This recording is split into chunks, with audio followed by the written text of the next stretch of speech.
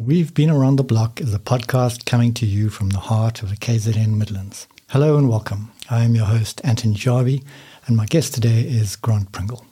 Hello, Ant. Thank you for having me again on your podcast. Grant, you are a very loyal supporter of the podcast. Thank you very much for coming in. Last had a good chat just before harvest season. And tell us, how did this season plan out for you guys in the field?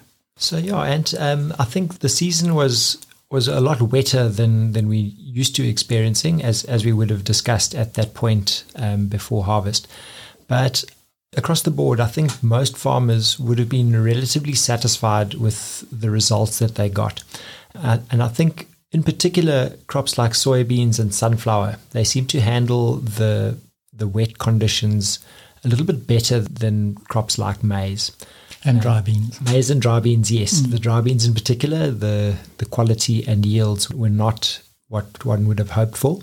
But the soybeans in particular, I think, surprised a lot of folks. And the yields in some of the areas where soyas are not traditionally a go-to crop, the sandier, more western parts of the country, some phenomenal soybean yields came off those hectares. So, I think overall, when you add the prices back into the equation, the farmers generally out there have had a pretty strong season this past harvest year. Right, and so we've actually had 2 pretty wet years in a row, and all the dams and rivers are full. You're a fisherman, right? Absolutely. And so these full dams are good for fishing? Yes, the extra water allows the insects and plants to proliferate, and that allows the fish to grow big and fast. So I'm looking forward to a good couple of seasons coming up in the lakes and dams of KZN. Right. I'm a little too scared to ask this, but I'm going to ask anyway. Do you fly fish or do you use worms? And if it's legal, I will do it generally. So fly fishing, worms, bait. Oh my goodness. Lures. Yeah. Live bait. Oh goodness, yeah. So I've got a wet season story about fishing. So, I plant some experiments out in the west, and generally that's a very dry area, and not for the last 2 seasons. And I was driving on a dirt road in 4-wheel drive through the mud and everything, and I saw this little face peep out through the bushes on the side. And when I got to the spot on the road, I saw a farmer and his children sort of shin deep in the fields where the river had overflowed, and they were busy fishing for catfish with forks. And they were looking rather embarrassed to be caught fishing with a fork. And I would say that that's probably at the bottom end of the fishing spectrum. So I'm disappointed to hear you use worms, but thankfully you don't. At least I don't use a pitchfork. Yeah, you don't use a pitchfork. But I guess if the fish are swimming in your maize or soybean fields, they're out of their environment, and they must take their punishment as meted out, I guess. Yeah. So Grant, today what I'd like to do is I'd like to discuss the agronomic strategies that we may follow for this coming season. Given that we've had 2 very wet seasons in a row, there are some agronomic strategies that we could follow, and I would like to go through and debate these. No, great. And I think that'll be of value to all your listeners out there. Right. So after a short break, we'll get back to the strategies.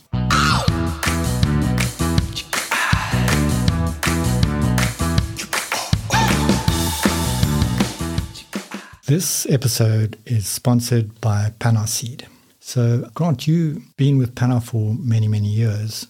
In your opinion, what makes Pannar different from other seed companies? Yeah, and I think the big difference between Pannar and many of the other seed companies out there is that Pannar has been at this in the South African context for over 60 years. And I think that length of time in the market has allowed Pannar to understand the conditions and the attitudes of the South African farmer very, very well. And obviously with that understanding and access to world-class germplasm and information, I think it puts us in a very, very strong position to give our customers the right advice and the right information and the right products for every hectare on their farm. Yeah, Grant, I think that is a very good summary of Pannar's strengths. And it's been people like you who've been bringing us these fantastic products with your long-standing research programs in the South African space that I think adds a lot of value to a brand like Pannar. Yeah, so I'm going to cut that out, right? I just had to say it.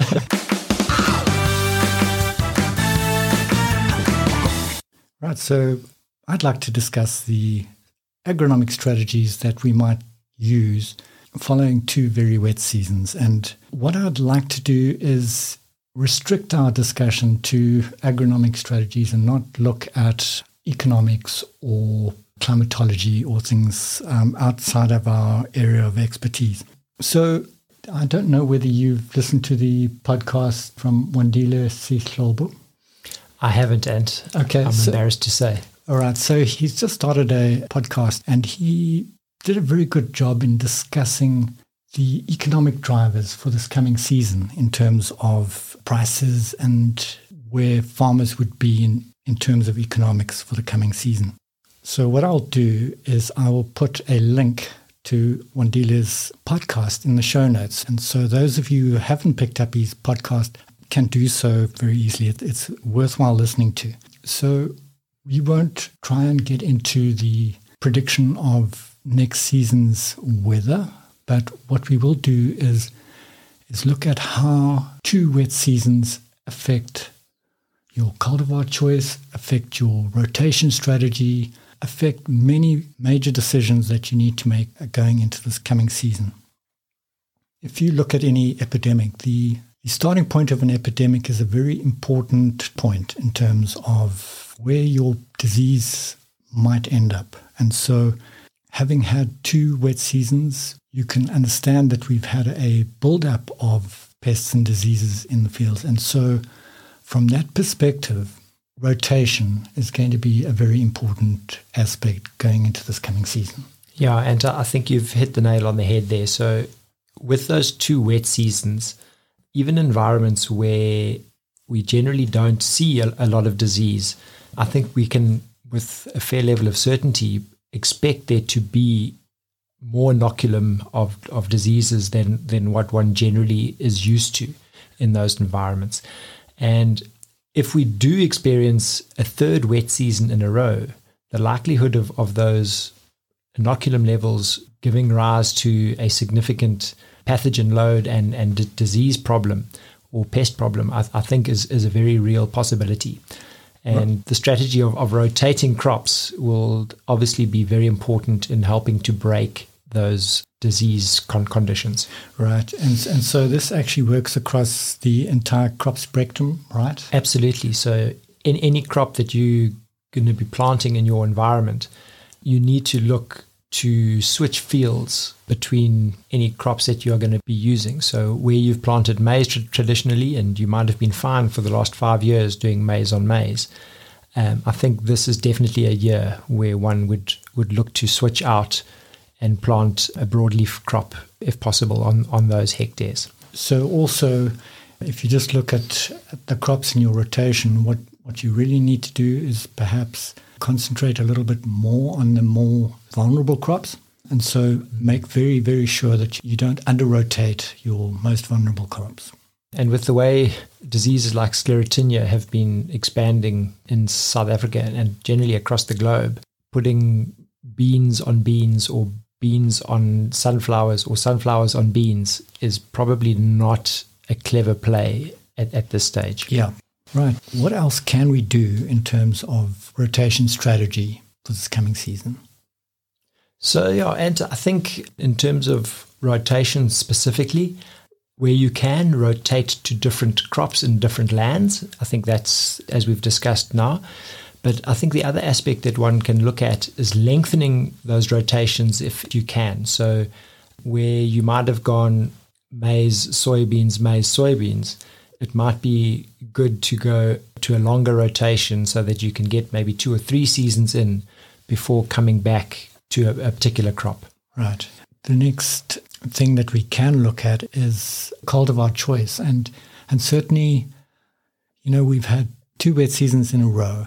And perhaps the data that we've generated in the last 2 seasons is not indicative of your environment when you look at the long-term average. And so I think we need to be aware of this and certainly bring in yield stability as an important selection criteria for your cultivars. And I think that yield stability needs to be over the longer term, not just in the past 2 seasons, but maybe something, a product that has come with you for a number of years, and it might not have done its best yields or been absolutely your top yielder on the farm for the last couple of years under these wet conditions. But those are products that you know are stable performers in your environment, and products that have maybe done well in the last 2 seasons might not necessarily be able to repeat that performance if things do turn out to be more normal. And when I say more normal, in a more dry or hotter or more challenging environment than what we've seen over the last couple of seasons. Right. So actually the essence of the discussion or the debate is really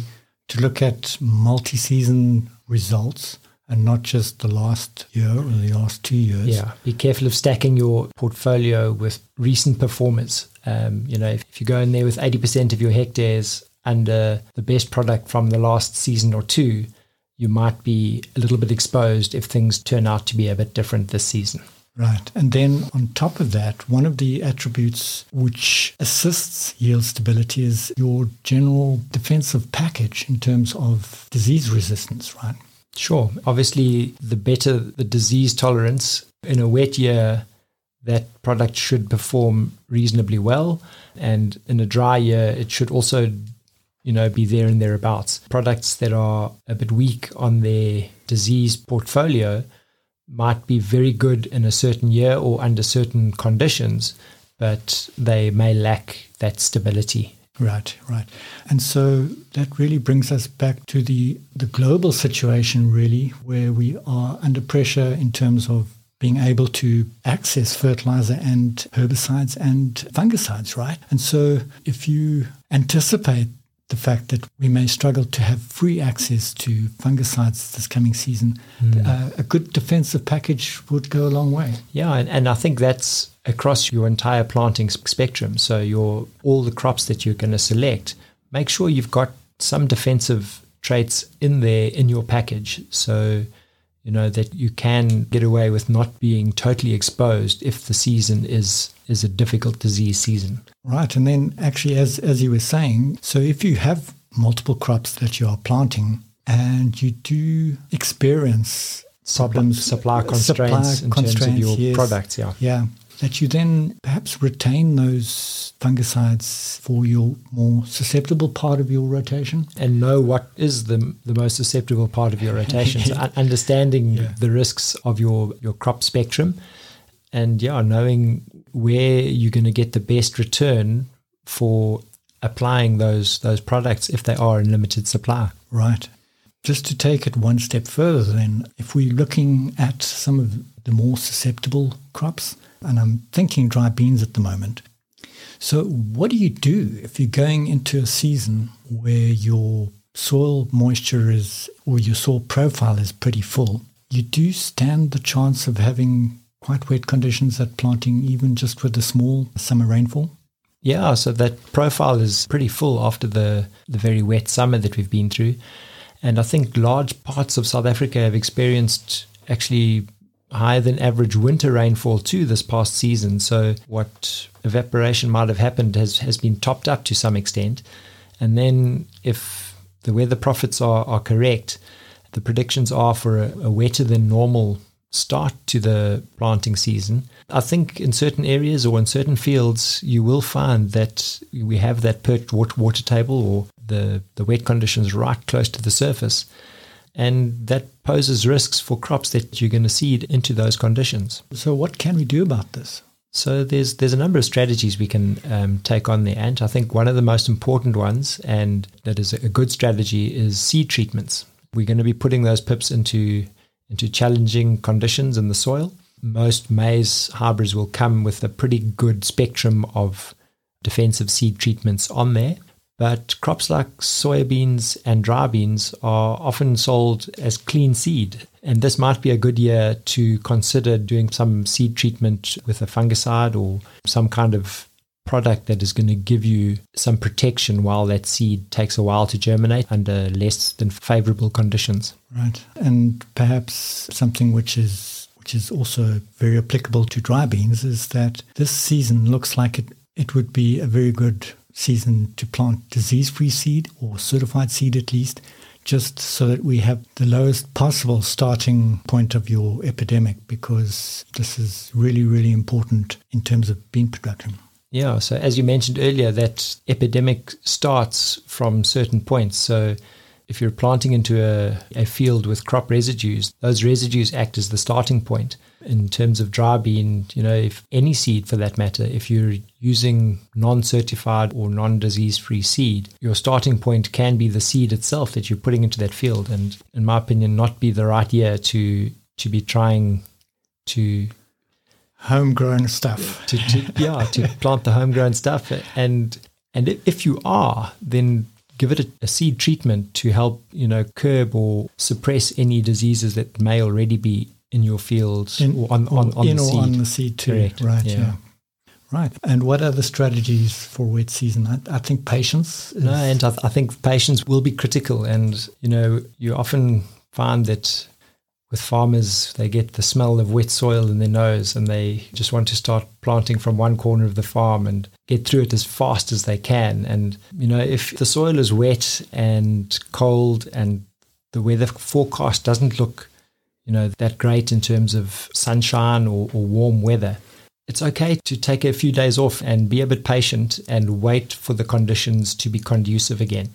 The risks of going into a field that is too wet, you can cause, and this is a particular problem for crops with a taproot. If you get any sidewall compaction or even a slightly compacted layer under the seed, that taproot doesn't penetrate nicely and you end up with J-rooting, and that sets your crop back for the whole season. So when you plant, you basically set the tone for that crop for that year, and you pretty much only get one chance to do it.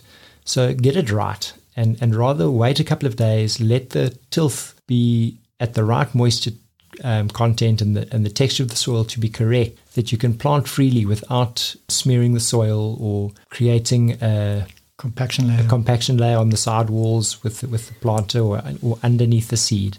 All of those things are so critical at the beginning of the season. And 2 or 3 days can make a huge difference in the way you plant the seed. But at the end of the season, those 2 or 3 days waited are highly unlikely to impact the end result if you got your seed into the ground correctly. Yeah, right. Well, Grant, I think you've given us a lot of food for thought. What we've been doing is offering our opinions on how to strategize for this coming season, and it should not be construed as advice, right? There are different situations in almost every farming operation, and I think if producers have at least thought about the implications of planting after a really wet season or into a soil profile that is highly charged with moisture, then half the problem is won already. No, I think so. And yeah, as you say, that what we've been discussing today are maybe strategies and broad ideas. And I think it would be wise to consider them as such, but give it some consideration. I mean, this is the next season's crop that you're going to be putting in the soil. And I think if you can think about some of these aspects, they will definitely stand you in good stead and allow you to make hopefully a more informed decision about how you process your planting season this coming year. Right. Well, Grant, thank you very much for chatting to us. And until next time, it's been a gas. Take care.